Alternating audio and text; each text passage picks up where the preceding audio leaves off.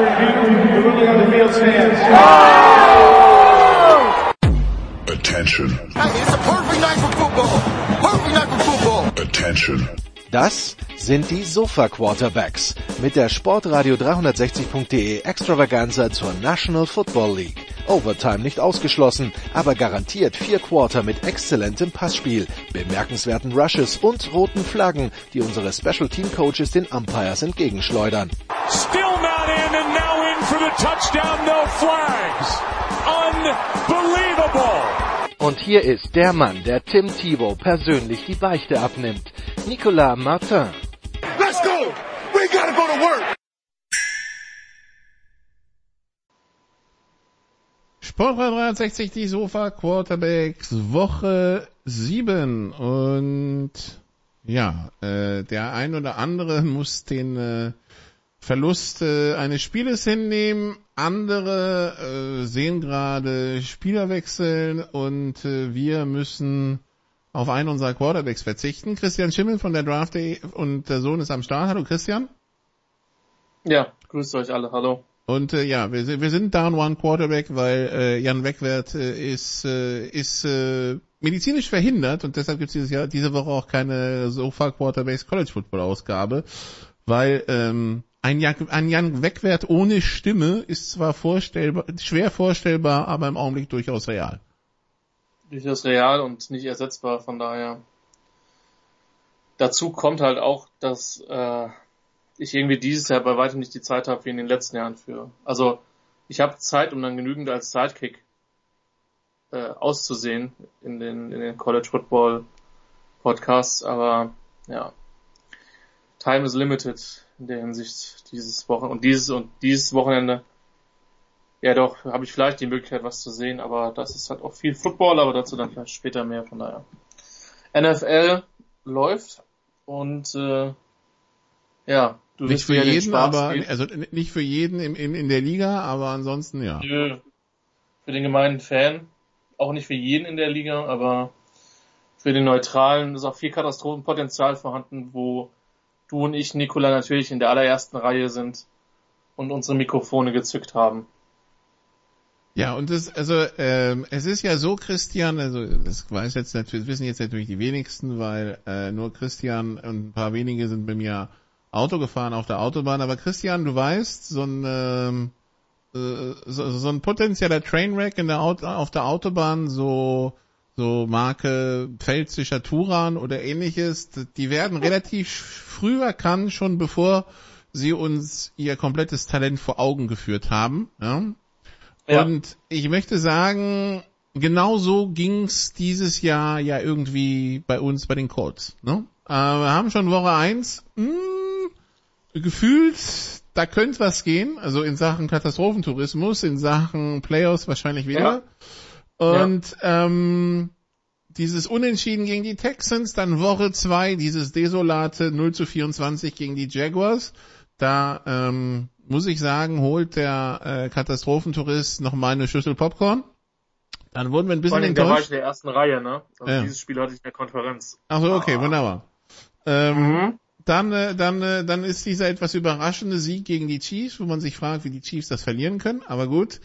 Dann verlieren sie gegen die Titans, wursteln sich irgendwie in einem furchtbaren Spiel gegen die Broncos durch, gewinnen gegen die Jaguars, in einem Spiel, wo sie die erste Halbzeit auch relativ schlecht aussehen, ja, mal wieder. Und jetzt verlieren sie gegen die Titans 10-19 und als wäre das nicht schon problematisch genug, 3-3-1 zu sein in einer Division, wo zugegeben der Tabellenführer 4-2 ist und man eigentlich mittendrin ist. Im Rennen ist es jetzt unter der Woche zum absoluten Schocker gekommen. Matt Ryan wird gebencht. Neuer Starting Quarterback der Indianapolis Colts ist Sam Ehlinger, der ehemalige Texas Longhorns Quarterback. Und als ich das gesehen habe, war wirklich das Erste, was ich gedacht habe, und das habe ich auch direkt getwittert, Trainwreck. Ja. Also ich weiß nicht, ob wir in den letzten Jahren schon so einen so aus der Kurve haben fliegen sehen wie die Colts. Ja, Denver bemüht sich gerade, ne? Also von einem Team, was mit hohen Erwartungen gestartet ist. Jetzt muss man ja dazu sagen, dass du hast ja gesagt, sie hatten ja vor dem Wochenende die 2 Partien gewonnen. Und jetzt muss man auch sagen, dass sie ja defensiv gegen die Titans einen sehr guten Job gemacht haben. Sie verlieren das Spiel, ohne einen einzigen Touchdown zuzulassen. So. Die Punkte für die Titans war ein Pick 6 und dann halt ein paar Randy Bullock Field Goals. Das sagt halt schon viel über deine eigene Mannschaft aus. Die O-Line ist ein riesiges Problem. Reimann hat nicht perfekt ausgesehen, aber also Kelly ist halt am Wochenende auch wieder verprügelt worden, meiner Meinung nach. Reimann hat keinen einzigen Snap gespielt. Okay. Die Titans spielen meiner Meinung nach immer noch eine deutlich zu geringe Rolle in der Offense. Da hat man mit Granson, mit Alec Cox, mit Woods eigentlich durchaus interessante Spieler. Woods und Pierce im Skillcore machen es gut, aber Matt Ryan sieht schon ein bisschen shot aus, muss man echt sagen. Also bei den Quarterbacks hat man das ja öfter, Nikola, dass dieser Moment nicht schleichend kommt. Sie floten sich erstmal über die letzten Jahre ihrer Karriere und dann kommt der Einbruch, ne? Genau. Und wo du irgendwann merkst, bei aller Liebe ist es vorbei. Hallo Nudelarm, genau. Also bei Peyton hat man es ganz klar gemerkt, ja. Ja. Vielleicht am allermeisten. Ja. Drew Brees auch ein bisschen, ne? Ja. Aber vielleicht nicht so ganz so krass wie bei Peyton Manning. So bei Peyton Manning war es wahrscheinlich das Sichtbarste. Ja, und er hat damit noch einen Super Bowl gewonnen, weil irgendwie der komplette Roster um ihn herum inklusive der Defense auch bei einem herausragend gespielt hat. Ja. Und bei Matt Ryan hat man es jetzt auch gesehen. Ellinger ist halt das Ding so, Ellinger ist halt mobiler. Das heißt, er sollte nicht ganz so schnell gekillt werden hinter der O-Line, wie das Matt Ryan halt passiert ist zum Teil. Aber also ich meine, die beiden Picks waren halt auch echt eher von der übleren Sorte. Ich weiß nicht. Ich weiß auch nicht, was das jetzt ist. Also Ellinger hat ja in der Preseason schon gut ausgesehen. Vermutlich werden wir jetzt einfach gucken, okay, wir schauen, was wir machen. Normalerweise ist es halt zu früh, um die Saison abzuschreiben, weil du hast ja immer noch die Chance, die Division zu gewinnen, auch wenn die Niederlage gegen die Titans halt bitter war. Aber du bist ja noch längst nicht raus und es ist jetzt nicht so, dass sich irgendwie die Division als unüberwindbar gezeigt hat. Also der Honeymoon der Jaguars ist relativ schnell wieder vorbei. Die Titans sind offensiv übel, also wirklich übel. Aber gegen die Titans haben sie schon zweimal verloren. Also sie brauchen noch 2 weitere Niederlagen der Titans und gegen die Jaguars spielen sie auch nicht mehr und gegen die Texans auch nur noch einmal am letzten Wochenende. Alles, was sie jetzt spielen. Die Saison ist noch jung. Ja, aber alles, was sie jetzt spielen, ist außerhalb ihrer Division. Ja, aber die Saison ist noch jung. Also du gehst ja jetzt nicht hin und schreibst die Saison ab. Nach ja, Woche eigentlich 7. nicht. Aber so ist Sam Ehlinger einer, um die in 10 Starts die Saison wieder rumzubiegen. Das ist halt die Frage, die ich mir stelle, die hinter diesem Move stelle. Also wenn es dir nur darum geht, zu wissen, was Sam Ehlinger ist, warum machst du das nicht in den letzten 3 Wochen? Weißt du? So. Keine Ahnung. Vielleicht sind sie auch irgendwo von ihm überzeugt, vielleicht denken sie haben die beste Chance, mit ihm das Spiel zu gewinnen. Ich weiß es nicht. War auf jeden Fall überraschend. Aber die Erkenntnis kam da in den letzten 6 Wochen, oder wie? Weil, keine Ahnung, ich bin nicht im Meeting-Room, der. Nee, schon klar, aber Also ich weiß halt, dass der halt in den Preseasons gut ausgesehen hat und dass die Colts eine ziemlich hohe Meinung von ihm intern halt haben, das war bekannt. Ich hätte niemals gedacht, dass sie Matt Ryan benchen. Ist das so der Next to Final Call von Frank Reich, oder wie werden wir das? Keine Ahnung, ich weiß es nicht, kann sein, aber ich hatte bis jetzt nicht den Eindruck, dass der unter Druck steht. Also jeder Coach steht unter Druck, aber du hast bis jetzt nichts von Ballard oder von Ursay gehört, von wegen Reich muss Spiele gewinnen, sonst ist er halt weg. Nee, das nicht, aber ich meine, in Indianapolis herrscht ja schon so ein gewisses Anspruchsdenken und da rennen sie ja ein bisschen hinterher der ganzen Nummer, ne? Also mit Rivers haben sie es in die Playoffs geschafft und sind dann rausgeflogen, glaube ich, ja? Oder? Ja. Es gab dieses Spiel in Buffalo, wo sie relativ lange noch mitgespielt haben und dann, ja. So, dann letztes Jahr mit Carson Wentz, wir erinnern uns alle an das Ende, ja? Und dann haben sie dieses Jahr Matt Ryan. Erinnern sich an die. Ja. Und dann Matt Ryan holen sie, geben ihm einen großen Vertrag und ja. Beziehungsweise übernehmen seinen Vertrag. Wie ist denn die Vertragssituation bei Matt Ryan? Aber auf jeden Fall, also ich meine, der kriegt ja ordentlich Geld, ne? So ist er nicht. Ja, wobei das auch viel Schmerzensgeld in der Saison ist tatsächlich, aber gut. Es ist schwierig, sich ein Bild zu machen. Nächstes Spiel ausgerechnet gegen Washington, wobei Carson Wentz wird nicht spielen, aber ja, passt dann irgendwie, ne? Also Es passt. Und gerade Washington sieht ja auch mega Shot aus in der Offense. Also außer es geht gegen Green Bay. ja, in der zweiten Halbzeit haben sie da irgendwie eine Wiederauferstehung gefeiert, so, ne? Ich meine, wenn wir von einem Trainwreck reden, ne, das ist halt direkt das nächste, ne? Also.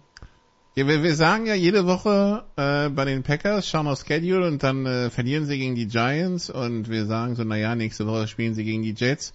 Wenn sie gegen die Jets verlieren, dann wird es aber ungemütlich in Green Bay. Dann verlieren sie gegen die Jets, naja, okay, wenn die Jets vielleicht nicht so schlecht, wie sie machen, nächste Woche spielen sie gegen Commanders. Wenn sie da verlieren, dann brennt aber auch richtig der Baum. So, jetzt haben wir da auch verloren. Und als nächstes kommen die Bills, ich weiß nicht. Ja, also die gute Nachricht ist, Nicola, der Baum wird nicht mehr brennen, wenn sie gegen die Bills verlieren. Nee, das außer sie sehen dabei richtig eklig aus, so Kategorie Woche 1 letztes Jahr. Ja, oder so ein schönes 3-56. Ja, also vielleicht nicht, aber ja, wir verstehen uns. Also, das Ding ist halt, ich habe halt also wirklich den Glauben an die Packers so ein bisschen verloren. Die Defense hat ja über weite Strecken noch relativ performt. Also die Jets-Niederlage kannst du halt niemals auf die Defense schieben. Gegen die Giants sind sie zugegebenermaßen zum Ende ein bisschen eingebrochen. Gegen Washington vielleicht auch ein bisschen mehr, als man das vermutet hat mit Backup und das, was halt an Skillcore bei Washington da war, weil ja auch zum Beispiel Dotson hat ja auch nicht gespielt. Also, keine Ahnung, und dann stellt sich halt Rodgers hin und es sind halt immer wieder die anderen schuld und wir machen zu viele Fehler und also hier ist der Punkt. Ich glaube, er hat mit vielem recht, aber du hast halt von Rodgers gehört, ey, ich habe Fehler gemacht und ey, ich performe auch nicht gut. Und ich weiß nicht, wie sich das auf eine Mannschaft halt auswirkt, wenn der Quarterback halt permanent alle anderen Leute in den Sack stellt und selber keine Verantwortung übernimmt. Also, weißt du, Nikola, ich finde dieses künstliche, also es gibt ja Quarterbacks, die haben für 450 Yards, 4 Touchdowns, keine Interception geworfen und haben am Ende sich hingestellt und gesagt, ich bin schuld. Das finde ich genauso affig. Also, wenn deine Defense 65 Punkte zulässt und du scorest 64, bist du nicht schuld, so als Quarterback. Du weißt, was ich meine. Ich überzeichne jetzt, ja. Aber er nimmt halt null, ich frage mich, was das halt mit der Mannschaft macht, wenn du halt selber so null Credibility, also so null Verantwortung nimmst für das. Und ja, also das ist halt, also natürlich brennt es da. Ich sehe da aber halt auch wenigen Lösungsmöglichkeiten, weil ich habe das Gefühl, er vertraut halt nur einem Receiver wirklich und das ist Lazar. Mit Abstrichen vielleicht ein bisschen Dubs, aber der hat jetzt auch wieder einen wichtigen Drop gehabt am Wochenende. Ach, keine Ahnung. Er hat ja irgendwie so einen Satz gesagt, Marke, ja, vielleicht müssen wir denen Spielzeit geben, die ganze Zeit auf der Bank sitzen und denke mir halt, war das jetzt ein Call, sich für Jordan Love punchen zu lassen oder, ja, also. Rodgers meint sich damit nicht selbst. Ja, genau. Wahrscheinlich ist es so zu deuten. Aber, also das ist halt bizarr und ich habe halt immer den Eindruck, auch ein Satz, den man früher nie gesagt hätte, Nicola, wenn Green Bay vom Laufspiel halt weggeht, dass sie sich dann damit halt massiv schaden. Also. Ja, also weißt du, bei den Packers war es ja immer so, egal wie der Score ist und wenn sie wieder nah rankommen, ja, das ist so, will ich sagen, wie Alabama, ja? Ja. Aber irgendwas passiert dann und sie gewinnen es irgendwie doch noch. Und die Magie ist weg. Ja. Ja. Auf jeden Fall. Und ja, gewisse Sie profitieren halt. Ja, genau, Ratlosigkeit. Sie profitieren halt von einer auch bestenfalls durchschnittlichen AFC North. Also. Ja, aber die Vikings rennen davon. Ja, genau. Ja, natürlich. So, die Vikings gewinnen halt ihre One-Score-Games, was gut für die Vikings ist, aber so red mal mit Vikings-Fans, die sind jetzt auch nicht so wahnsinnig also natürlich über die Bilanz, so, ne, aber also ich meine, die Packers profitieren davon, dass die NFC im Allgemeinen mittelmäßiger Tümpel ist, um es mal so zu formulieren. in dem 2 Teams in der NFC oder 3 Teams in der NFC East den Rest gerade ein bisschen davonrennen. Philadelphia, die Giants und die Cowboys, die Vikings, ja. Und dann kommt das 4-3-3-4-Pulk. Was irgendwie so gefühlt bis auf Detroit und Carolina der Rest ist. Ne? So. Ja. Und also da fühlt es sich für mich ein bisschen an wie einer wird in die Playoffs müssen, auf jeden Fall, weil er gewinnt die NFC South. Ja. Einer könnte nochmal in die Playoffs müssen, weil er gewinnt die NFC West. Aber vielleicht setze ich dann doch Qualität Wobei durch. Seattle sieht für mich relativ kompetent aus. Eben genau. Ja, vielleicht setze ich da doch noch Qualität durch. Und einer muss wahrscheinlich, weil es dann einfach die drittbeste Bilanz für die Wildcard ist. Ja, so. Ja. Aber in den Playoffs haben dann irgendwie so gefühlt mindestens 2 nicht so wirklich was verloren.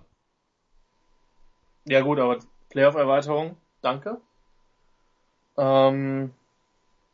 Es ist unglaublich viel Mittelmaß, habe ich den Eindruck, aber das ist auch in der AFC so. Also, wenn wir über die NFC East reden, würde ich sagen, gut, die Eagles, gut gecoacht, die Giants. Wenn du die Bilanz hast, musst du sie zu den positivsten Überraschungen zählen. Ja, zumindest wenn du Talent und Ergebnisse in Relation setzt. Also endlich wird da mal so ein bisschen was rausgeholt, hat man das Gefühl, was die letzten Jahre bei den Giants ja nicht passiert ist. Ne? So. Und zumindest die ersten 7 Wochen scheint der Bowl ja der richtige zu sein. Ja, auf jeden Fall. Dallas, mindestens eine Top 3 Defense, wenn nicht noch besser, die Mannschaft tragen wird. Ich habe mich gewundert, wenn du gesehen hast, was andere Teams mit der Lions Defense in den letzten Wochen gemacht haben, was da über weite Strecken passiert ist. Die haben ja auch ewig gebraucht, um den ersten offensiven Touchdown in dem Spiel zu machen. Das Ding, am Ende sieht's dann deutlich aus, aber das Ding stand ja lange 6-3, 10-6 und so ein Kram. Und wenn Williams nicht an der Goal-Line fummelt, dann sieht die Partie halt da auch nochmal anders aus gegen Detroit. Und wie gesagt, die Lions waren bis jetzt die Referenz, um 40 Punkte eingeschenkt zu bekommen. Also. Ja, gut, das Problem ist, Prescott sah in Woche 1 rostig aus, hat dann 6 Wochen nicht gespielt und hat jetzt wieder gespielt, ja, und sah wieder rostig aus. Vielleicht braucht er bis Thanksgiving, keine Ahnung. Ja, das kann sein. Das sind ja noch 4 Wochen, und dann, um reinzukommen, weil, ja, also, so wirkt das auf mich, aber klar, also mit der Defense sind die Cowboys aber so oder so gefährlich. Ja. Aber gut. Wir versuchen es mal vielleicht, also ein bisschen strukturiert anzugehen. Also den Trainwreck in Indianapolis haben wir besprochen. Die mindestens kaputte weiche Green Bay Packers auch. Dann natürlich der andere Kracher der Woche ist der Trade zwischen Carolina und San Francisco. Die Carolina Panthers geben ihren Star Running Back, Christian McCaffrey, ab an die San Francisco 49ers. Christian McCaffrey, das ist das waren Zweitrunder, ein Drittrunder und ein Viertrunder, ne? Ja, 2, 3, 4.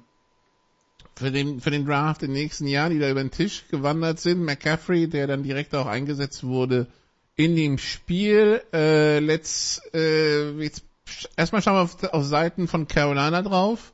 Die Rams haben wohl auch angerufen, wollten aber nicht so viel abdrücken. Die Rams, die Panthers, die letzte Woche ja hier ihren Receiver, ihren Zicking, genau, an die Cardinals losgeworden sind. Jetzt Christian McCaffrey weggetradet haben, die haben erstmal, glaube ich, 6 Picks gesammelt für die nächsten 2 oder 3 Drafts sogar. 3, ne? 23, 24, 25 war dabei. Wo gehen die Panthers hin, deiner Meinung nach? Mit diesen Moves? Ist es wirklich Seller wir bauen neu auf? Es ist auf jeden Fall clever, dass sie sich halt von jemandem trennen, der vielleicht eher unter den Vet-Status fällt. Also zum Beispiel Brian Burns würde ich halt niemals traden, so. Also, es sei denn, jemand macht mir halt ein Angebot, was wir nicht ablehnen können. Angeblich haben sie 2 First-Rounder für den abgelehnt. Das ist schon, da würde ich schon ins Nachdenken kommen.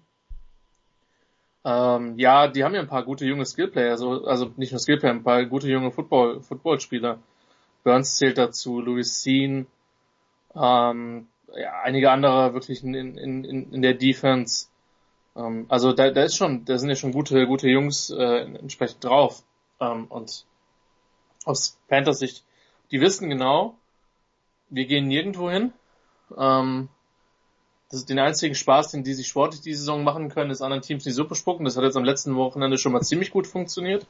Oh ja, das war jetzt, das reingerotzte, das war so richtig schön gelb und schleimig, ne? Also da in der Gruppe der Bucks. Ja. Ja, währenddessen übrigens wir einen Live-Trade in diesem Podcast haben. Es gibt noch keine Kompensation, aber die Eagles Trade für Edge Rusher Robert Quinn. What? Hashtag okay. All in, ja. Oh, ja. Okay. Chef, da hat das gerade getwittert. Wie gesagt, ihr werdet den Podcast später hören, ihr werdet die Kompensation dann schon kennen, alles gut, aber da sind bei mir die Augen gerade auch mal relativ groß geworden, als ich das gesehen habe. Die Panthers haben eigentlich ein paar richtig gute junge Spieler. Jetzt sammelst du dir halt Picks ein, versuchst dann halt wirklich konstant von unten ein Team aufzubauen. Man hat jetzt tatsächlich relativ lange Zeit, einen Headcoach zu finden. Ich finde, die Mannschaft hat am Wochenende unglaublich hart gespielt. Man muss ja auch sagen, so mit dem dritten Quarterback, mit PJ Walker, nachdem Mayfield und Darnold halt verletzt waren. Aber die Defense hat halt, also, dass in der Tampa Offense vieles im Argen liegt, das wusste man vor dem Spiel. Klar, Mike Evans droppt da diesen Touchdown in diesem Spiel, aber ja, aber zurück zum McCaffrey-Trade, was die 49ers betrifft, mein erster Gedanke war, hey, du gibst ihm 5 bis 7 Snaps, weil das ist jemand, den willst du in den Playoffs frisch haben. Das ist ein Gamechanger in den Playoffs. Das Einzige, was ich nicht verstehe, ist, so Shanahan hat halt nie spezielle Running Backs gebraucht, um erfolgreich mit Running Backs zu sein. Aber McCaffrey kann halt mehr sein in dieser Offense. Du hast dann mit Deebo Samuel und mit ihm 2 Leute, die du halt unglaublich flexibel einsetzen kannst. Also, ich glaube, dass das den 49ers schematisch unglaublich spannende Möglichkeiten geben wird, super viel zu machen. Trotzdem, für mich, Nikola, ist es so, ich glaube, die werden sich irgendwie in die Playoffs schleppen, auch wenn momentan wieder mal das halbe Team verletzt ist, was auch so ein bisschen ein 49ers-Ding ist in den letzten Jahren. Aber McCaffrey ist vor allen Dingen jemand, der in den Playoffs halt den Unterschied machen kann. Das wäre mein Take zu dem Trade. Ja, jetzt werden natürlich alle sagen, und haben auch schon gesagt, mit Shanahan als Offense gut, er hat jetzt einen Receiver, der Running Back spielen kann und einen Running Back, der so gut ist wie ein Receiver, ja. Watch out. Ich denke mir halt, also viele haben auch hinzugefügt, wenn sie gesund bleiben und it's a big if, ja. Und wenn wir halt auf die Verletzungshistorie der 49ers schauen in den letzten 2-3 Jahren, und auf die Verletzungshistorie von Christian McCaffrey in den letzten 2-3 Jahren, dann hoffe ich natürlich für beide, dass das gut ausgeht, die ganze Geschichte. Ja. Aber in dem Moment, wo es dann irgendwann heißt, verletzt, fehlt jetzt 4 Wochen, werde ich aber genauso wenig überrascht sein. Ja, also. Ja. Das gehört dann auch dazu. Aber ja, natürlich, also erstmal klingt es attraktiv, ja. Also es klingt erstmal für ein super, also für einen Coach, es gibt so 2 Coaches, da möchtest du als Gegner Christian McCaffrey wahrscheinlich nicht sehen, das ist Shanahan und Andy Reid. Ja, definitiv. So, ne? Und jetzt ist er halt bei einem von den beiden, der wissen wird, wie ihn einsetzen wird. Jetzt ist halt die Frage, wie fit bleibt er und wie fit ist der Rest, ne? Ja. Und wie fit wird die Defense, weil das gehört ja bei den 49ers auch dazu. Ich meine, die wurden jetzt von Kansas City ziemlich auseinandergenommen. Gut, das wird noch anderen Teams gegen die Chiefs passieren, so, aber ja, aber wie gesagt, die 49ers müssen irgendwie in die Playoffs kommen, halbwegs gesund sein, und dann sind sie halt mit dem Personal für jeden eine Gefahr. Währenddessen übrigens ein Viertrunder die Kompensation ist. Was? Für Quinn, ja. Ich weiß nicht, was die Cap-Situation ist. Aber, Fourth-Round-Pick in exchange for Robert Quinn, laut Schefter. Wie gesagt, ich weiß nicht, was die Cap-Situation ist, aber das klingt erstmal überschaubar, was den Preis betrifft. Das kann nicht sein. Naja. Selten genug, dass du sprachlos bist, Nikola, aber ich habe mich auch gewundert. Ich lade gerade den Vertrag, warte mal kurz. Okay. Aber dann haust du ihn doch nicht, also, hä? Das sagen die Eagles doch nicht, ja komm, den Vertrag den fressen wir auch noch gerne, ja? Also natürlich sagen sie, wir fressen den Vertrag gerne, aber what? Ja. Komisch, die Vertragsseiten sind komplett überlastet gerade. Warum wohl? Ja. So. Aber jetzt mal ernsthaft, 4 drunter kommt dir doch auch zu wenig vor, oder nicht? Ja, klar. Im ersten Moment auf jeden Fall. Und wie hat das gerade Chad Forbes getwittert, ne? Du hast dann halt Brandon Graham, Fletcher Cox, Javon Hargrave, Jordan Davis, Josh Sweat, Hassan Reddick, Milton Williams und eben Quinn. Viel Spaß gegen diese Front 7. Das wird hässlich. In 2022, Quinn will earn a base salary of $12.8 million and a workout bonus of $100,000 while carrying a cap hit of $17 million. Ja. Dead Cap wird dann nächstes Jahr 8 Millionen und dann 4 Millionen. Er kostet dich nächstes Jahr... Achso, genau, sie fressen dieses Jahr halt den Signing-Bonus dann nochmal, ne, die verbleibenden 6 Millionen, die da irgendwie drin sind. Nächstes Jahr bekäme er 13,9 Millionen und das Jahr drauf 12,9 Millionen. Die aber meines Erachtens nicht garantiert sind, weil von den 70 Millionen im Vertrag sind nur 30 Millionen garantiert. Okay. Das heißt, es tut dir effektiv nur dieses Jahr richtig weh. So, und er hat einen Signing-Bonus von 15 Millionen scheinbar. Das heißt, den können wir abziehen. Von den 70 Millionen bleiben 55. Und die 15 Millionen sind ja dann garantiert. Also sind 15 von den verbleibenden 55 Millionen garantiert. Und der hat schon 10 Millionen von der Uhr in den ersten beiden Jahren des Vertrags. Und jetzt dieses Jahr 12 Millionen. Also 12 Millionen durch 17 mal 7 sind wir grob bei der Hälfte 6. Ja, also der garantierte Teil ist eigentlich weg. Okay. Und der wäre 4 drunter. Okay. Ja. Gut. Ja, interessant. Und was sagt uns das über die Bears, wenn wir schon dabei sind? Die Bears, wir hatten ja den Khalil Mack Trade vor der Saison. Ja, die sind halt komplett im Rebuild. So, wirklich komplett. So. Die müssen wirklich erstmal zusehen, dass sie Fields Leute bekommen, die konstanten Ball fangen können. Wobei das jetzt gegen die Patriots auch die Defense übernommen hat, gegen die Patriots Quarterbacks. Vielleicht kann ja von denen jemand Wide Receiver spielen, wer weiß. Und die sahen ja offensiv auch total Schott aus, bevor die jetzt irgendwie so die Patriots wie aus dem Nix an die Wand gespielt haben. Also, die sammeln Picks, die haben ein paar ganz gute Spieler, die halt in der Mannschaft sind, auf die du halt baust, Leute wie Roquan Smith, über den es ja auch Trade-Gerüchte gab, bevor dann man sich dann einigen konnte. Gerade auch im Defensive Backfield sind ein paar richtig gute Spieler unterwegs, aber das wird halt dauern. Die wissen auch, dass sie die nächsten 2 Jahre sehr wahrscheinlich keinen Super Bowl gewinnen werden oder auch nicht mehr im Ansatz contenten werden, aber das geht jetzt erstmal darum, so gibt Justin Fields halt so viel Hilfe wie möglich. Das muss das Ziel sein und ja, es ist interessant, wie diese Defense, die stellenweise so besonders war, halt auch ein bisschen auseinanderfällt, ne? Also Robert Quinn von den Bears zu den immer noch ungeschlagenen Eagles. Jo. Ja. Warum auch nicht, ne? Also. Nö.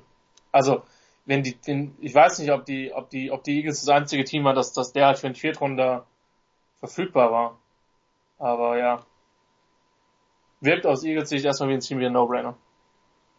Steigert halt ein bisschen die Fallhöhe für die Eagles, ne? Aber sonst, ja. Jo. Aber, also ich meine, du musst es halt, ich finde halt, gerade wenn du noch so einen Saisonstart hast, dann musst du es halt versuchen, oder? Also. Eigentlich schon, ja. 6-0. Wie gesagt, in einer NFC, wo viel Mittelmaß unterwegs ist, Ja. Wenn du dir alle dann zu dir nach Hause holst, die Tampas und Rams und 49ers und was weiß ich, selbst die Vikings als Dome-Team, ja, zu dir nach Philadelphia im Januar, wo es dann also nicht so eisig kalt, meistens nicht so eisig kalt ist wie in Green Bay, aber dann doch in eine gute Ecke frischer mit Temperaturen um den Gefrierpunkt als in Tampa oder in Los Angeles, klar, dann setzt du alle Chancen auf deine Seite, ja. Ja. Von daher, ja klar, also zumal sie ja in einer umkämpften Division sind, wo unter Umständen jeder Sieg zählt. Also die marschieren ja nicht vorne weg, wie es andere Teams gemacht haben, weißt du, so ein 6-0, 7-0, 8-0 und der nächste in der Division pumpt da irgendwie bei 5-3 oder 6-4 hinterher, ja. Sondern die haben ja, die spüren ja den Atem der Giants und selbst der Cowboys permanent, ja, weil bei der ersten Niederlage sind die Giants dran und die Cowboys direkt dahinter, ja, und dann kann es auch ganz schnell gehen, dass du von Nummer 1 plötzlich Nummer 6 bist in der NFC, ne, also durch so wie die Setzliste ist. Ja. Von daher kann ich verstehen, dass sie dann sagen, okay, dann gehen wir halt Vollgas, ne? Ist ja auch legitim. So. Ja. Also so viel zu den Eagles, die sich quasi jetzt in die Sendung reingeschlichen haben. Wir waren ja im Grunde genommen immer noch, also wir hatten den Trade besprochen jetzt zwischen 49ers und Carolina, wobei Carolina ja schon den Headcoach entlassen hat. Also die sind schon so ziemlich unten angekommen in der Katastrophenliste. Diese Katastrophenliste, wo ranken wir da Tampa jetzt ein? Weit oben, Nicola. Weit oben. Ich gehe vielleicht noch mal eine Woche zurück, aber das ist halt, du weißt ja, es ist immer einfacher dann über Teams zu sprechen, auf die man sich dann vorbereitet hat, ne? Und ich habe in der Woche davor dieses Ding gemacht, was sie bei den Steelers verloren haben. Wo eigentlich das komplette Defensive Backfield der Steelers ausgefallen ist und ich dachte mir, okay, so die Tampa Receiver werden langsam gesund, das Steelers Defensive Backfield ist komplett verletzt, so 34 Punkte oder mehr. Das war, bevor die Bucks irgendwie bei etwa 57 ersten Versuchen gerannt sind. Ja, und halt auch, also auch wirklich stumpf wirklich gerannt sind. So, keine Ahnung. Jetzt, Nicola, ich weiß, also ich bin durchaus auf manchen Bereichen vielleicht skeptisch, aber also Mike Tomlin, wenn er das gesehen hat, oder auch sein DC, die wissen halt genau, was da halt passiert ist und haben das dann halt entsprechend gestoppt.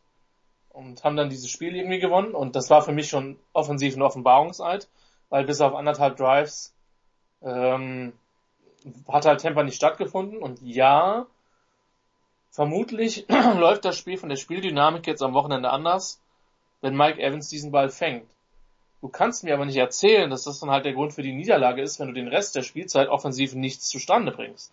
Zumal gegen ein Panthers-Team, das bisher nicht durch seine Explosivität und überragendes Footballspielen aufgefallen ist in dieser Saison, weil, wenn das der Fall gewesen wäre, hätte der Headcoach nicht gehen müssen. Genau. Es waren halt mehr Miezekatzen als Panther, zumindest offensiv. Und das Spiel war ja auch in der Geschichte lange Zeit super eng und ein super Low-Scorer, bis die Panthers dann am Ende die Partie halt entschieden haben. Aber, also, das ist auch für mich so ein Thema, mir geht's momentan, und ich weiß nicht, wie du es siehst, mir geht's momentan sowohl mit Tampa Bay als auch mit Green Bay im Moment so, dass ich echt Schwierigkeiten habe, wie das gefixt werden kann. Also ich sehe es nicht. Ich sehe es nicht eher so ohne Personal- oder Koordinatorwechsel, sehe ich es nicht. Weil, also gerade, was die Buccaneers offensiv auch machen, nochmal, nicht jede Mannschaft, die bei First Down läuft, ist grundsätzlich eine schlechte Footballmannschaft. Aber wenn du das in einer derartigen Sturheit und Berechenbarkeit machst du es halt gegnerischen DCs halt auch wirklich einfach. Und sie haben ja offensiv im Gegensatz zu anderen Mannschaften das Personal. Sie haben Goodwin, sie haben Evans, sie haben Braid, sie haben Russell Gage, der für Atlanta tolle Jahre gehabt hat.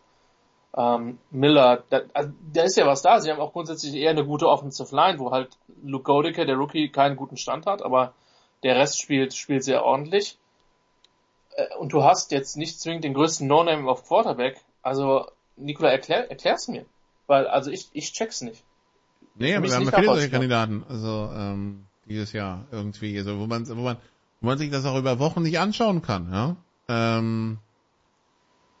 Das ist echt schwere Kost. Ich meine, das Spiel gegen die Falcons, das ist das Einzige, das sie die letzten 5 Wochen gewonnen haben, ist vielleicht auch kein Selbstläufer, wenn da nicht dieser Roughing Call ist, ja.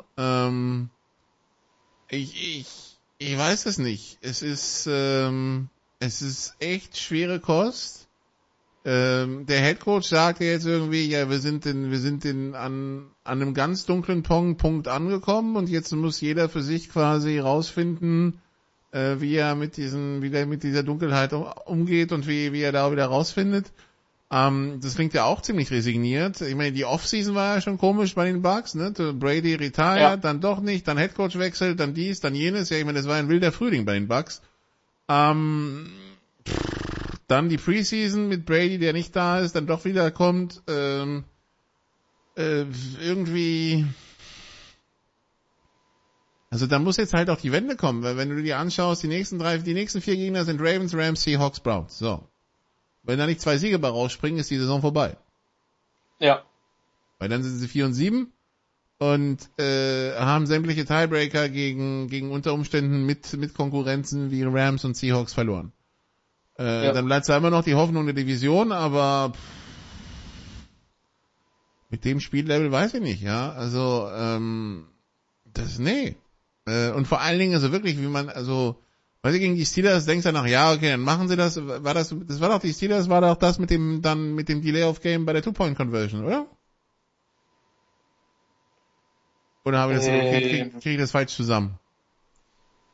Sie haben eine Two-Point-Conversion gespielt, die sie nicht verwandelt haben, was der potenzielle Ausgleich war. Ich weiß nicht, ob da ein Delay of Game dabei war, es kann sein. Ich bin der Meinung, da war ein Delay of Game drauf. Und ich schau noch mal kurz. Nee, doch nicht. Aber irgendwann war das Tampa, wo ich so dachte, Leute, das kann doch echt nicht sein, dass ein vermeintlich so gut, so ein Team mit so einem Veteran und deshalb deshalb muss es entweder Green Bay oder Tampa gewesen sein, weil wo ich gedacht habe, mit so einem Veteran als Quarterback darf dir das halt nicht passieren, ja. Bei einer Two-Point-Conversion Delay of Game zu kassieren, ja. Und ja. Ja. Die Frage wäre, wer gewinnt die NFC South?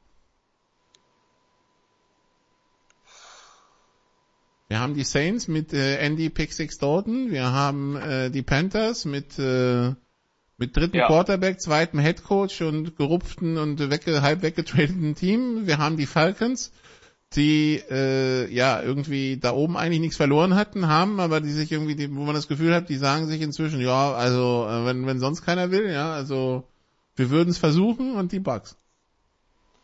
Bei den Falcons ist halt das Ding, also was ich halt krass fand, dass sie halt nicht mal den Versuch unternommen haben, Passspiele aufzuziehen, obwohl sie permanent hinten waren.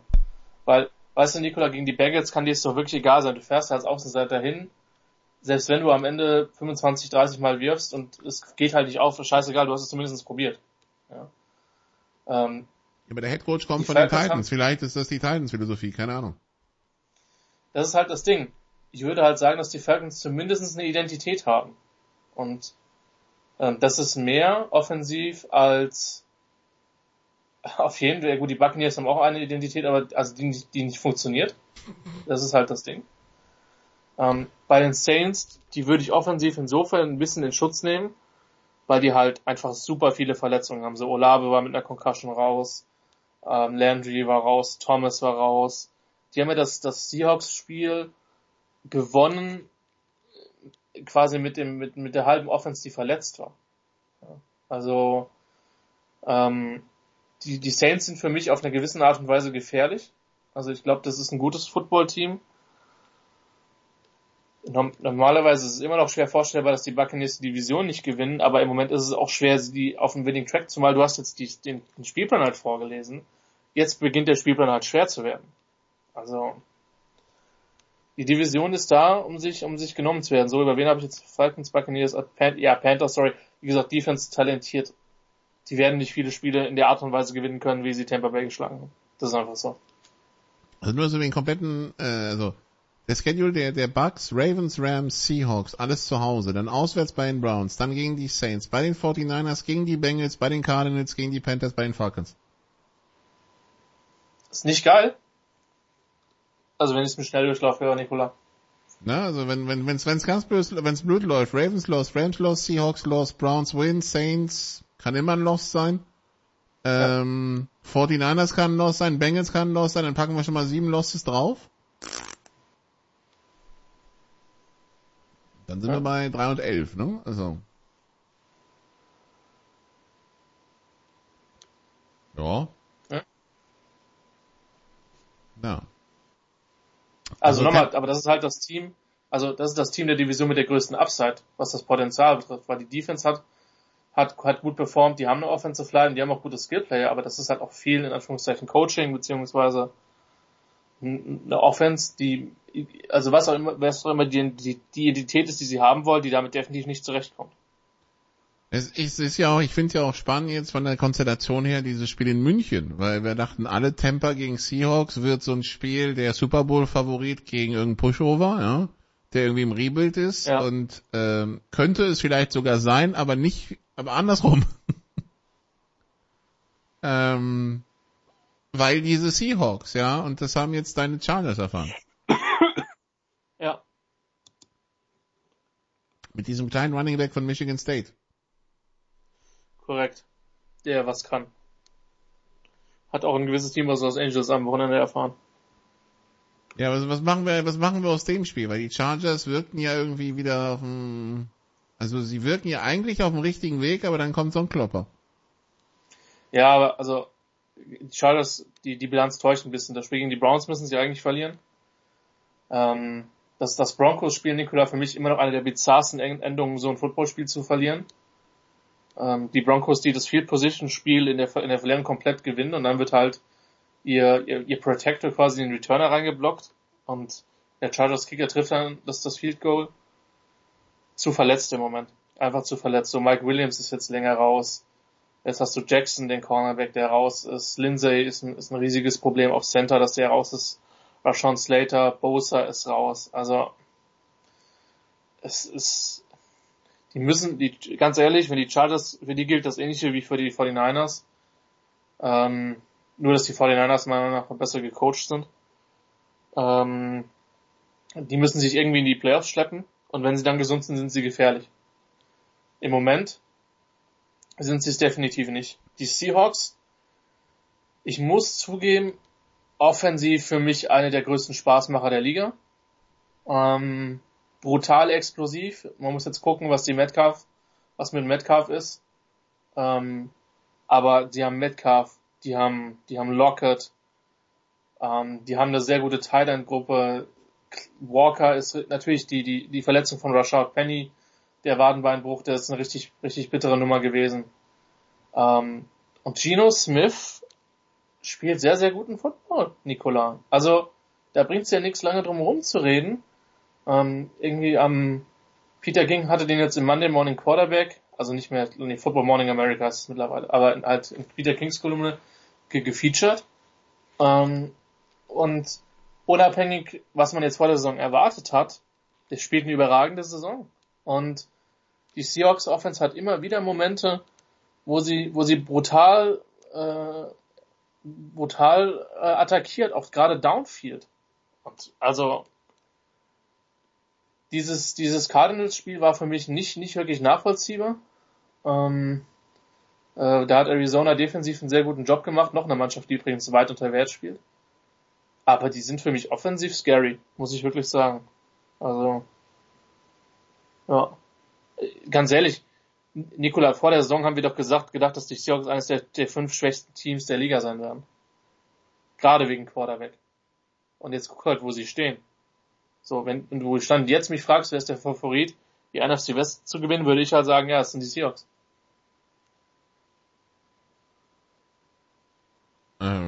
Ja, weil der Rest irgendwie nicht aus dem Tritt kommt, ne? Die Rams haben meiner Meinung nach offensiv richtig Probleme, wobei bei Quarterbacks die Shot aussehen. Stafford. Die 49ers sind verletzt, da haben wir schon drüber gesprochen. Und die Cardinals, willst du mir die erklären? So, ich habe immer den Eindruck, okay. Schade. Das schafft schon Herr Franke nicht. Was soll ich Ihnen dazu beitragen? Nee, Adrians Twitter-Feed über die ist auch eher ein Trauerspiel dieses Jahr. Ich mache mich da, keine Chance. Ja, Also ich schau deren Spiele und schüttel mit dem Kopf, ja. Ja. Wenn auch dieses Spiel jetzt gegen die Saints, diese zwei Pick Sixes von Dalton da in den letzten 2 Minuten, ich meine, das ist in den letzten 2 Minuten der ersten Halbzeit, wo du so denkst so, ja, schmeiß doch einfach weg, aber dann brauche ich doch einfach nicht antreten, dann geht das Spiel verloren, ja, also, das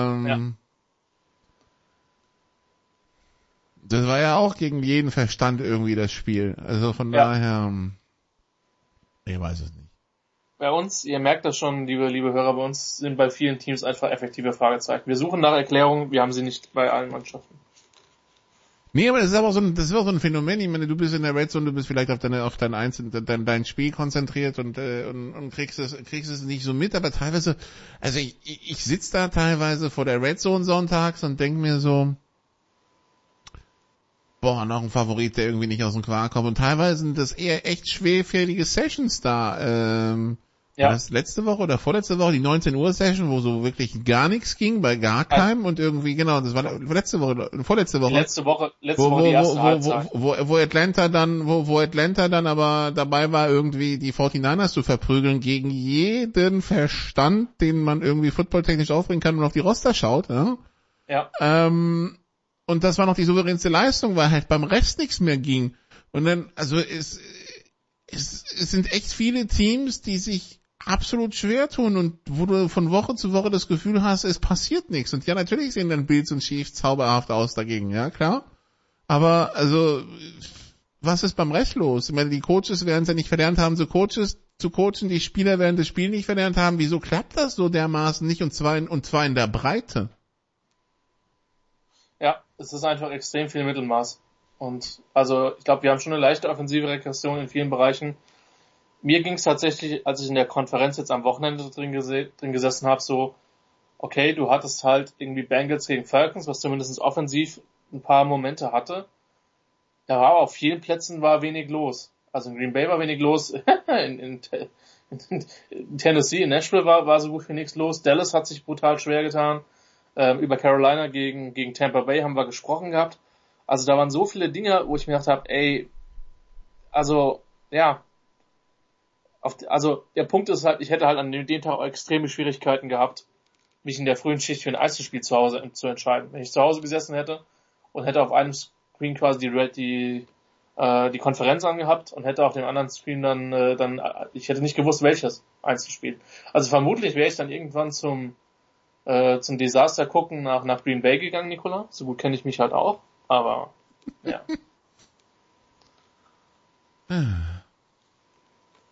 Ja, liebe Zuhörer, was wollen wir sagen? Die NFL-Saison läuft nicht nur für uns ein bisschen unplanmäßig in Sachen Sofa-Quarterbacks, aber das zieht sich wie so ein roter Faden durch die Liga. Ne? Es gibt halt Einzelne, die wirklich drüber stehen.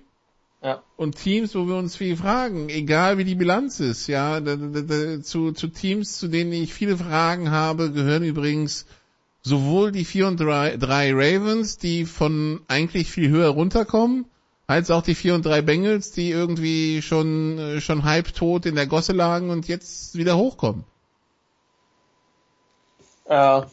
Ich glaube, dass die Bengals halt, dass der Floor quasi für die so weit oben ist,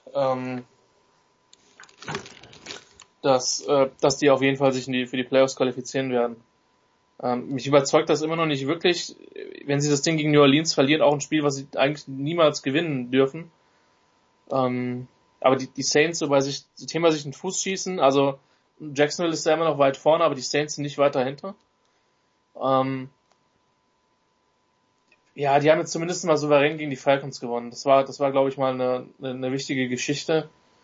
Baltimore, stimmt, Nicola, denen geht die Souveränität ein bisschen ab. Also auch zum Beispiel die Partie gegen die Giants darfst du halt niemals nochmals abgeben. Aber da sind sie auch mit anderen Mannschaften auch in einem Boot.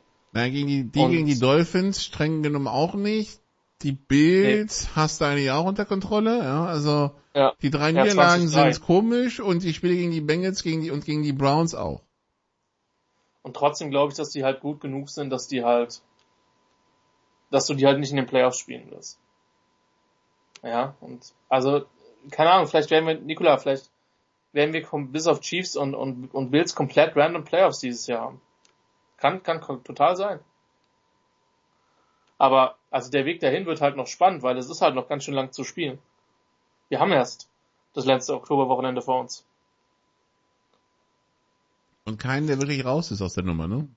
Nee, definitiv nicht. Also selbst wenn Detroit sich irgendwie eine Offense finden würde, Ja. ein paar Wins und die wären wieder mittendrin in der NFC-Geschichte allgemein, ja, vielleicht nicht in der einen Division, in der NFC allgemein. Aber gut, wenn du, was war das, waren das 4 Turnover, 5 Turnover gegen die Cowboys, da hast du natürlich keine Chance, 5 Turnover, ja. Ja. Ja. Ich schau noch mal kurz, ob wir irgendeinen Unfall vergessen haben. Ach so, genau, was machen wir jetzt eigentlich mit den Patriots? Mac Jones, dann kommt Bailey Zappi rein, sieht ein bisschen besser aus, aber gut, sie verlieren trotzdem gegen die Bears. Jones soll jetzt weiterhin der Starter sein, hören wir. Eigentlich so Patriots gegen Bears, dachte ich so für mich, gut, das ist das Spiel, mit dem sich die Patriots wieder in Schwung bringen quasi und sich zurückmelden in einer Division, die zugegebenermaßen ja auch recht gut ist. Also die Patriots sind 3-4, nicht wirklich so knapp unter 500, ja, sind aber letzter, weil alle anderen über 500 sind. Dass sie jetzt so gegen die Bears verlieren, hat mich schon ein bisschen überrascht. Nikola, ich glaube, die eine Erkenntnis ist tatsächlich, es ist die beste Division in der AFC dieses Jahr. Und also das hätte mir einem vorher einer erzählen müssen, so, weil die das West hätte einem die ist letzten nicht, 20 Jahre mal einer erzählen müssen. ja.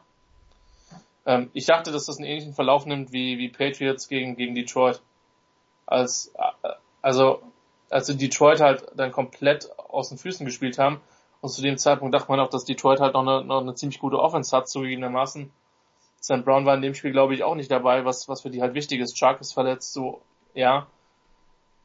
Und ich gebe zu, ich habe das Spiel auch nicht live gesehen, sondern auch nur wirklich dann am nächsten Tag. Und bin aus dem Kopfschütteln nicht mehr rausgekommen, Nikola. Also. So schlimm, ja? Ja, so Pleiten passieren bei Belichick-Teams normalerweise nicht, weißt du? Gerade auch mit den Turnovern, die dann passiert sind, dass man auch nicht mehr die Möglichkeit hat, zurückzukommen. Dass der Receiving Squad, glaube ich, keinem Angst macht, außer dem ewigen Jacoby Myers, wo du immer weißt, den kannst du immer auf eine Curl-Route für 8 Yards anspielen oder für einen Deep Out. Aber die Defense, das ist halt auch das Ding, ich hätte halt niemals gedacht, dass sie so viele Punkte zulassen. So, die Defense ist meiner Meinung nach immer noch gut, was sie haben, und sie werden Contention sein. Aber wie gesagt, sie haben halt in Anführungszeichen das Problem, dass sie in einer relativ toughen Division spielen. Und das kostet dich dann halt in einem AFC Wildcard-Rennen auch echt Siege. Aber ja, der Adrian hatte ja die These aufgestellt, dass er sich das vorstellen könnte, dass die Patriots oder dass Belichick jetzt diese Saison gerade merkt, dass es nicht mehr so mit diesem Oldschool auch Quarterback-Play geht und er dann halt vielleicht hochtradet für einen Upside-Quarterback, aber dann müsste er vermutlich ziemlich weit nach oben gehen. Wenn wir davon ausgehen, dass die Patriots nicht noch viele Spiele, also irgendwo im Mittelmaß landen, sagen wir, sie picken zwischen 12 und 18 oder so, dann ist der Weg nach vorne schon ziemlich weit. Die nächsten Wochen auf dem Programm für die Patriots: Jets, Colts, Vikings, Bills, Cardinals. Also bis zur Bye Week Anfang Dezember: Jets, Colts, Vikings, Bills. Also ich wäre nicht überrascht, wenn sie auf jeden Fall also Jets, Patriots ist ja immer speziell, vor allem für Belichick. Ich glaube, diese Nummer mit New York damals wird er halt niemals vergessen. Da ist halt einfach ein tiefliegender Grudge. Ich wäre nicht komplett geschockt, wenn sie 3-0 gehen würden. Zumal, also, keine Ahnung, die Jets, die ja jetzt, wo sich ja Breece Hall leider verletzt hat, der eine super Saison gespielt hat, dafür hat man James Robinson aus der Backup-Rolle in Jacksonville befreut. Dazu wäre Tucker, ne? Dazu wäre Tucker auch raus fürs Jahr. Ja, der tut halt auch richtig weh. Wilson, glaube, ich habe die Stats bei PFF gesehen. Also der hat so absurde Zahlen, wenn der unter Druck ist. Normal musst du den zu 100% der Spielzüge blitzen. Also mit 100 meine ich 100. Der sieht so verloren aus, wenn der Druck im Gesicht hat. Das ist Wahnsinn. Der hat eine Pocket-Präsenz. Ja. Mir fällt gerade sogar ein Vergleich schwer irgendwie. Die ich mir nicht erklären kann. Und ja, wie gesagt, Credit an Salah, der halt, glaube ich auch, wo der Seat auch vor dem Jahr schon relativ warm war. Aber muss mal gucken, ob sie das jetzt. Aber ich glaube, der kühlt gerade runter. Ja, der kühlt runter auf jeden Fall. Also wenn die irgendwo bei 8 Siegen rauskommen sollten, dann sollte der auf jeden Fall komplett safe sein, meiner Meinung nach. Die nächsten 3 Spiele für die Jets übrigens New England, Buffalo, New England. Also ich meine, aber wenn sie schon davon 1 gewinnen, dann haben sie ja schon mal einen Bonus, ja. Also. Ja. Ja, und die Erwartungen waren halt trotz alledem gering, ne? Und ich finde, sie haben ein paar interessante Skillplayer, gerade eben auch mit Garrett Wilson, der schon früh gezeigt hat, was er kann. Und man darf nicht vergessen, den Jets sind halt, die 4 besten Offensive Tackles sind halt auf IR, ne? Also du hast Fant, Becton, ich muss jetzt wirklich in den Roster gehen, weiß nicht, ich habe die ja einmal gehabt, aber ich krieg's gerade nicht auswendig auf die Reihe. Vera Tucker hat ja zwischenzeitlich auch Left Tackle gespielt. So, wen haben wir denn auf IR? Wir hätten noch Brown. Genau, Max Mitchell, der Rookie. George Fant, Beckton hatte ich gesagt. Vera Tucker, und haben sie einen von denen wiederbekommen? Dwayne Brown, der ist jetzt wieder da, aber der war auch zwischenzeitlich auf IR. Ja. Also, ja. Ja. Das ist nochmal höher zu bewerten, wollte ich damit sagen, mit der Situation. Da werden viele Teams komplett kollabiert. Gerade auf Tackle. Von daher, Salah vielleicht einer der Coaching-Gewinner des Jahres für mich bis jetzt. Ja, Salah als Coach-Gewinner des Jahres, Geno Smith so, wenn er so weiterspielt, Offensive Player of the Year? Ja, er ist auf jeden Fall im Rennen. Weil, gerade bei all den großen Namen, die sich gerade auf die Fresse legen. Eben, also MVP sieht für mich wie ein Two-Man-Race zwischen Allen und Mahomes aus, aber Offensive Player of the Year definitiv möglich. Ja, und das wäre ja die Geschichte der Saison, wenn das passiert. Ja. Ne? Also da brauchen wir nicht drüber reden. Das war dann der Kracher der Saison. Ja. Ja. Ja, wir freuen uns alle auf London, ne? Broncos gegen Jaguars, 2-5 gegen 2-5. Hatten wir uns alle so vorgestellt. Ja, Nikolaus, es ist bizarr. Ich weiß nicht, ob das Quarterback-Matchup trumpfen wird, was ich vor 6 oder 7 Jahren hatte. Das war Jaguars gegen Bills mit EJ Manuel gegen Blake Bortles. Ja. Denver vielleicht, das Ding ist halt, wir haben halt so viele Enttäuschungen, dass es halt schwer ist zu sagen, Denver ist die größte Enttäuschung der Saison, aber sie sind halt für mich, sie waren halt echt ein krasser Contender vor der Spielzeit, und jetzt geht's halt so dahin. Also, Aber Cleveland auch. Ich meine, die sahen zwischendurch so aus, dass du denken konntest, ja, okay, wenn Deshaun Watson zurückkommt, dann sind sie irgendwo 5 und 6, 6 und 4, irgendwie sowas im Rennen, ja. ja. Und jetzt legen sie ein nach dem nächsten. Also gegen die Jets darfst du nicht verlieren, gegen die Falcons musst du nicht verlieren, gegen die Chargers musst du nicht verlieren, gegen die Ravens musst du nicht verlieren. Und das werden ein bisschen viele Losses, ne? 2 und 5? Ja. Ja. Das stimmt. Das ist halt das Ding. Am Ende, also du kannst zwar sagen, du warst in den Spielen drin, du hast sie nur knapp verloren. Aber es wird halt mit jeder Niederlage schwerer. Also 5 Euro ins Phrasenschwein.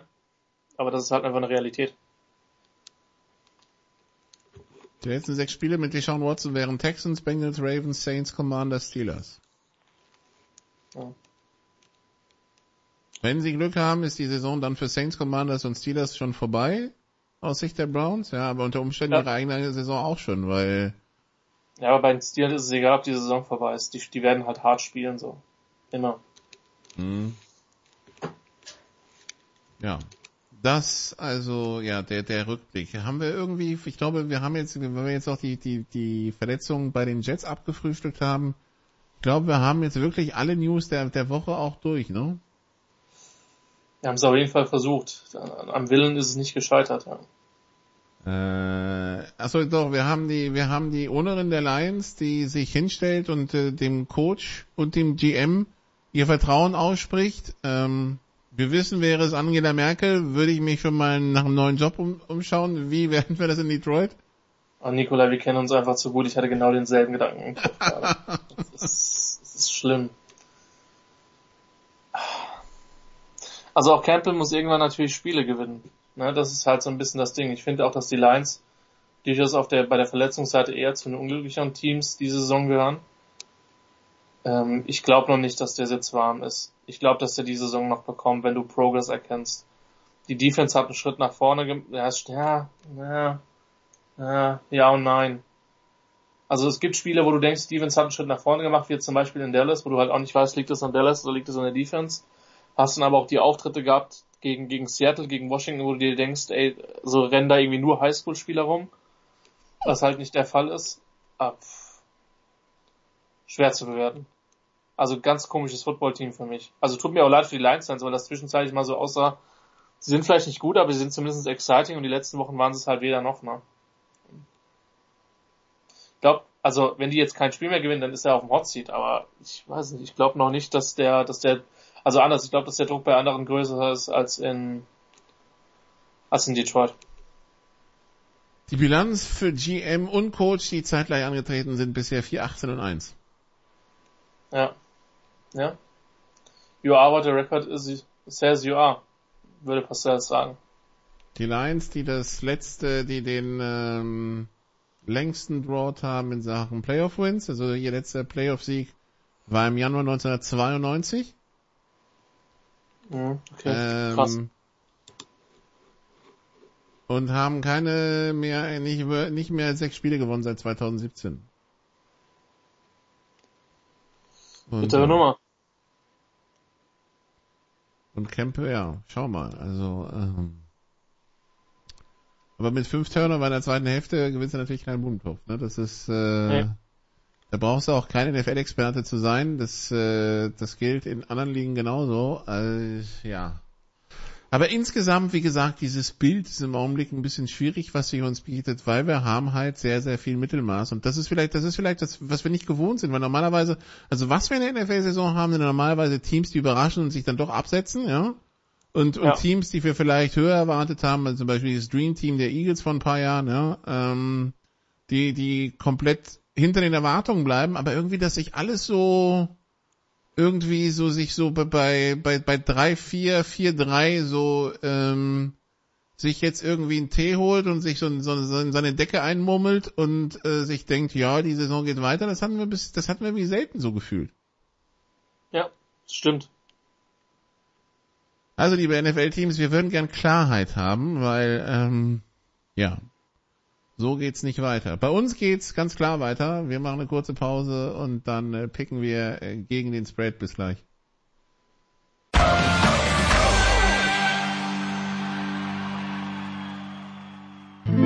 Bringing it home, der 4-Minute-Drill.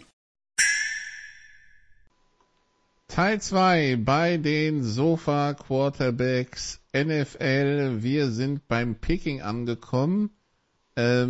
Das Mittelmaß führt auch irgendwie dazu, lieber Christian, dass es teilweise echt schwer ist, sich bei einem Spiel irgendwie so zu denken, das ist relevant oder das ist relevanter als ein anderes, ja.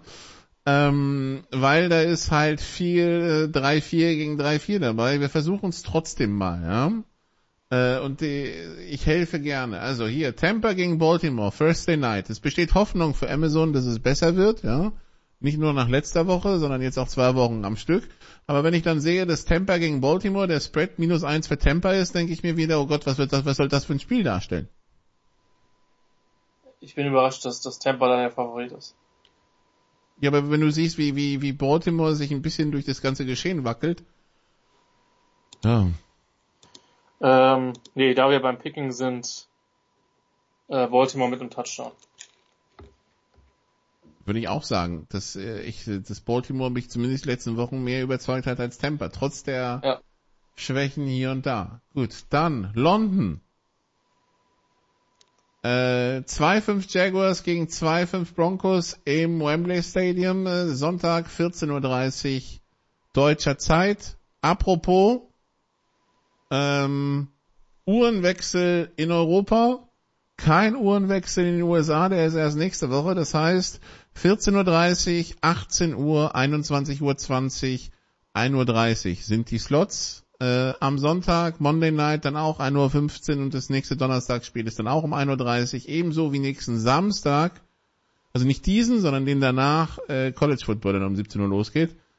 Nur, dass wir das in Erinnerung gerufen haben, die USA wechseln die Uhr eine Woche später. Deshalb also, wenn Sie Sonntag was vorhaben, schauen Sie, dass um 18 Uhr zu Hause sind, wenn Sie den ersten Slot sehen wollen, weil der geht halt früher los.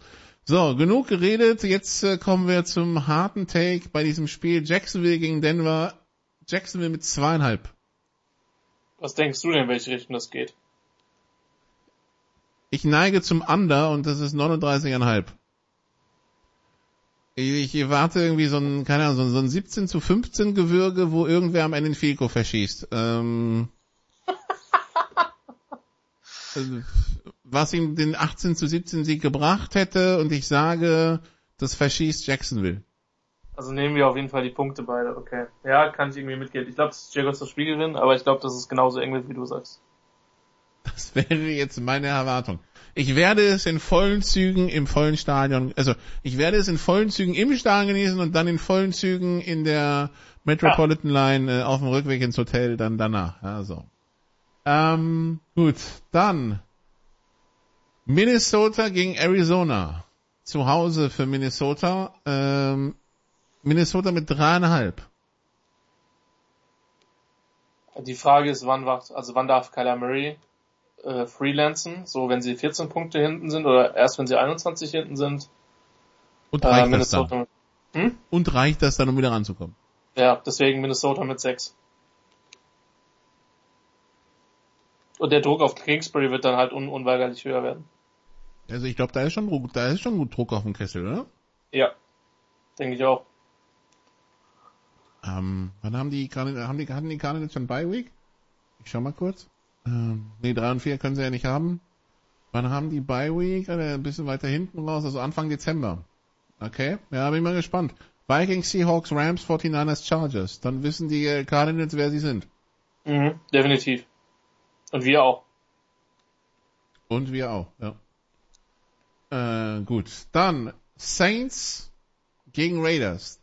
Hier würde ich sagen, 2 Enttäuschungen der bisherigen Saison. Die 2-5 Saints gegen die 2-4 Raiders. Die Raiders auswärts mit 1,5. Wir sehen, Las Vegas hat irgendwie auch keine Lust mehr auf dieses Spiel. Ja, wobei das könnte unterhaltsam werden, Nicola. Also das könnte wirklich unterhaltsam werden. Also Andy Dalton soll wohl starten über den wieder genesenen Jameis Winston. Für mich beide Teams von der Bilanz sehr unter Wert geschlagen. Die Saints, wie gesagt, für mich ein absolutes Spitzenteam bei der Weltmeisterschaft, sich in den Fuß zu schießen. Bengals Partie, die sie nicht verlieren dürfen. Du hast das Thursday Night gegen die Cardinals angesprochen. Wo sie für mich auch der Favorit sind, wenn sie eben nicht diese beiden Pick Sixes einstreuen. Aber der zweite geht auf den Receiver, müssen wir zugeben, der liegt nicht an Dalton, ne? Also. Ja, genau. Raiders für mich von der Bilanz her einige sehr enge Spiele verloren. Gerade zu Saisonbeginn. Ich glaube, das Cardinals-Spiel darfst du nie verlieren? Nein. Ich denke, das wird ein gutes unterhaltsames Footballspiel werden. Mit dem besseren Ausgang für New Orleans 2 zu Hause mit einem Field Goal. Echt? Okay, ich hätte jetzt die Raiders-Folge gesehen, aber... Ja, ist doch gut. Dann die Jets zu Hause gegen die Patriots. Die Patriots mit 2,5. Nicola, nenn mich konservativ und nicht der sportlichen Situation angemessen. Was kommt jetzt? Man wettet nicht gegen Belichick oder was? Ich wette nicht gegen Belichick, wenn es gegen die Jets geht. Genau. So. Deswegen die Patriots mit dem Field Goal, auch wenn vieles dagegen spricht, das ist so. Aber wenn ich halt sehe, was der schon mit Quarterbacks gemacht hat, und Wilson hatte gegen ihn auch nicht seine besten Auftritte, nee.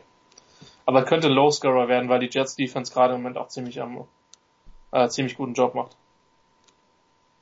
Ja, aber bei der Turnoveritis, die Patriots haben, mit der Jets Defense, die ja auch, Ja. Over Under 40,5 übrigens. Under. Hart Under.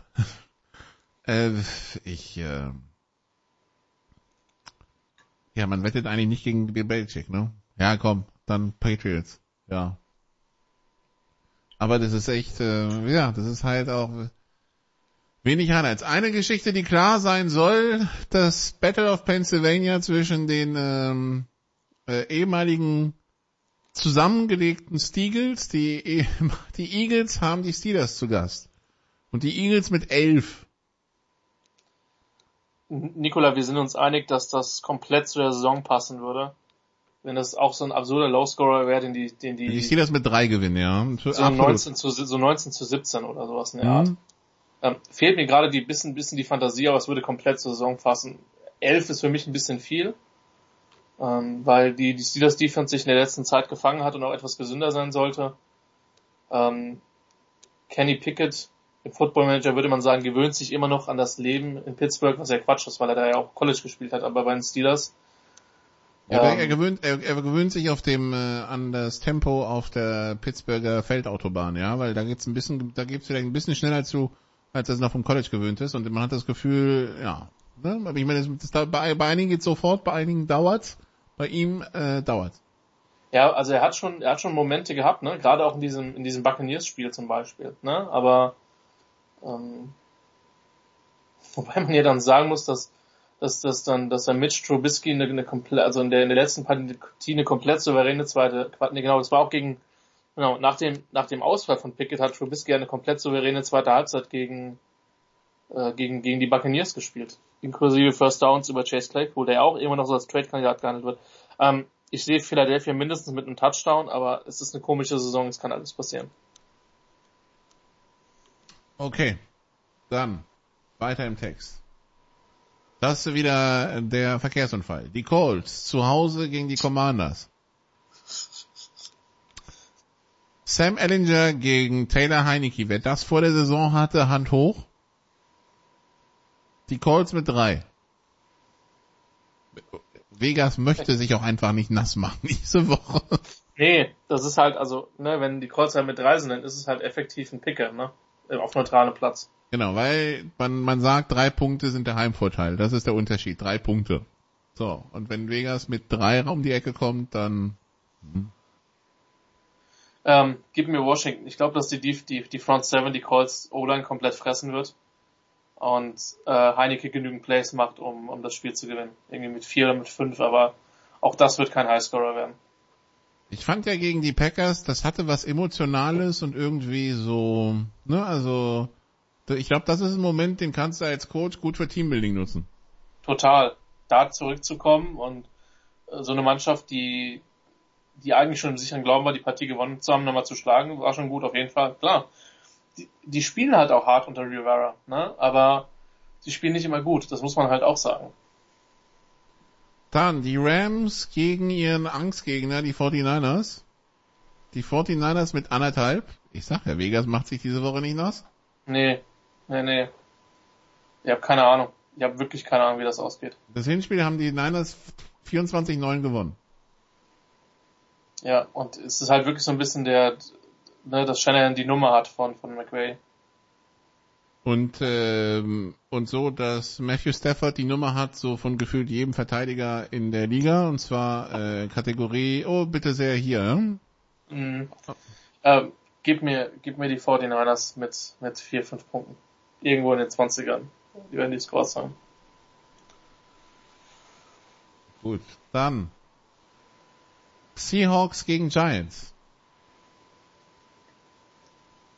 Die Seahawks mit 3. Ich sag mal so, die Giants Defense wird auf jeden Fall mal getestet werden. So. Auswärts. Da können wir uns. Für mich ist in Seattle immer noch einer der größten Heimvorteile, von daher gehe ich da mit den Seahawks. Also könnte ein gutes Footballspiel werden. Die Giants haben bis jetzt defensiv auf viele Sachen Antworten gefunden. Aber ich gehe hier mit Seattle mit 5. Könnte auch spektakulär werden, also wenn Smith loslegt, wenn Barkley loslegt, wenn Walker loslegt, ja. Ja. Ich meine, Jones macht ja dieses Jahr wenig Quatsch, gehört auch zur Geschichte. Er macht wenig Quatsch und er wird als Runner ganz gut eingesetzt. Also da muss man auch so sehr wir die letzten Jahre auf ihn draufgeknüppelt haben, und das war vielleicht nicht immer zu Unrecht, ja. Ja. Dieses Jahr irgendwie, ich weiß nicht, Herr Dable trifft da die richtigen Noten, die richtigen Worte, die, ja. Coaching. Das ist so. Also ich glaube an die Seahawks in dem Spiel. Ja. Okay.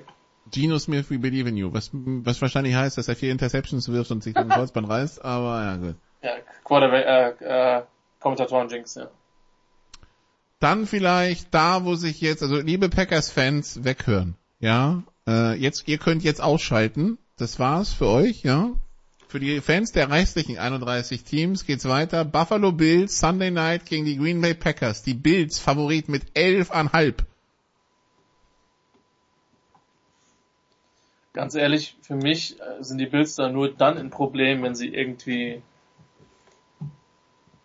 so nach dem Motto, ey, die Packers sehen so schlecht aus, wir nehmen die komplett auf die leichte Schulter. Das Ding ist halt, können wir uns vorstellen, dass das so ein Shootout wird wie diese Bills-Chiefs-Games, wo es dann hin und her geht? Und bei der aktuellen Lage der Packers Offense möchte ich sagen, nein. Eben, das ist das Problem. Deswegen würde ich halt auch die Bills mit 2 Touchdowns vorne sehen. Aber wie gesagt, die Packers Defense hat dieses Jahr schon ein paar sehr, sehr gute Momente gehabt und in Kansas City hat man durchaus auch gesehen, dass Josh Allen durchaus auch so seine Probleme haben kann, ja. Aber schwer vorstellbar, dass das ein knappes Spiel wird für mich, Stand heute. Und ich denke, dir geht's ähnlich, ne?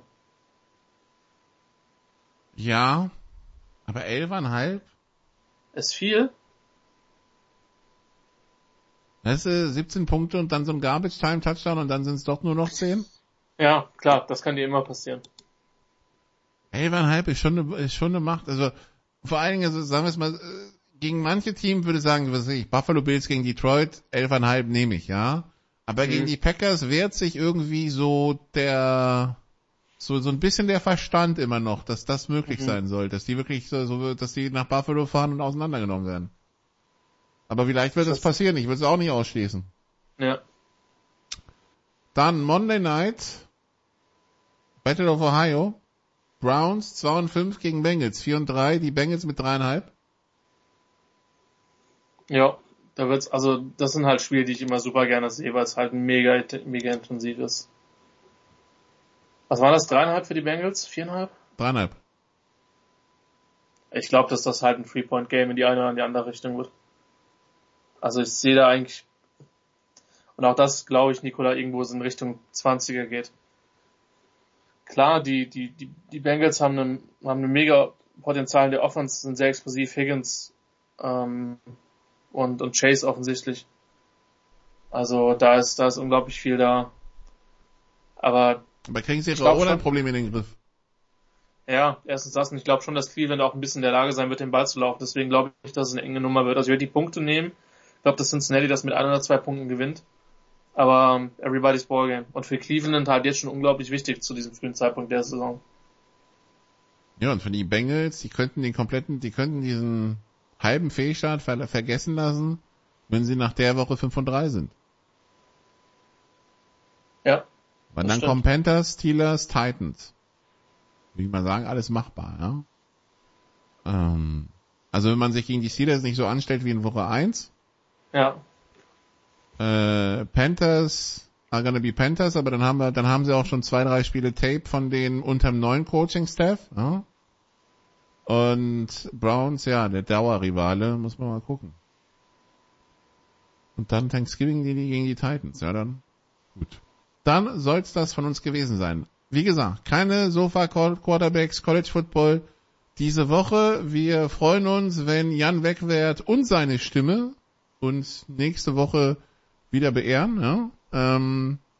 Wünschen an dieser Stelle gute Besserung und mehr US-Sport gibt's dann in der Big Show von Sportradio 360 am Donnerstag, sprich morgen um 17 Uhr, dann die unter anderem mit Football und natürlich auch anderen Themen aus der Sportwelt. Ich danke für die Aufmerksamkeit. Danke Christian, dass wir uns trotzdem hier für so einen Zweier-Talk zur NFL treffen konnten. Und danke liebe Zuhörer, bis zum nächsten Mal. Ciao. You did what you had to do and you won the game. Das waren die Sofa Quarterbacks mit der Extravaganza zur National Football League auf sportradio360.de.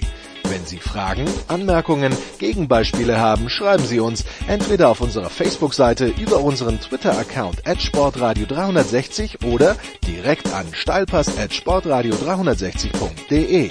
Great job, guys! Und versäumen Sie nicht unsere nächste Big Show, jeden Donnerstag neu, auf www.sportradio360.de. One day at a time. Keep getting better as a football team, and we'll see what happens.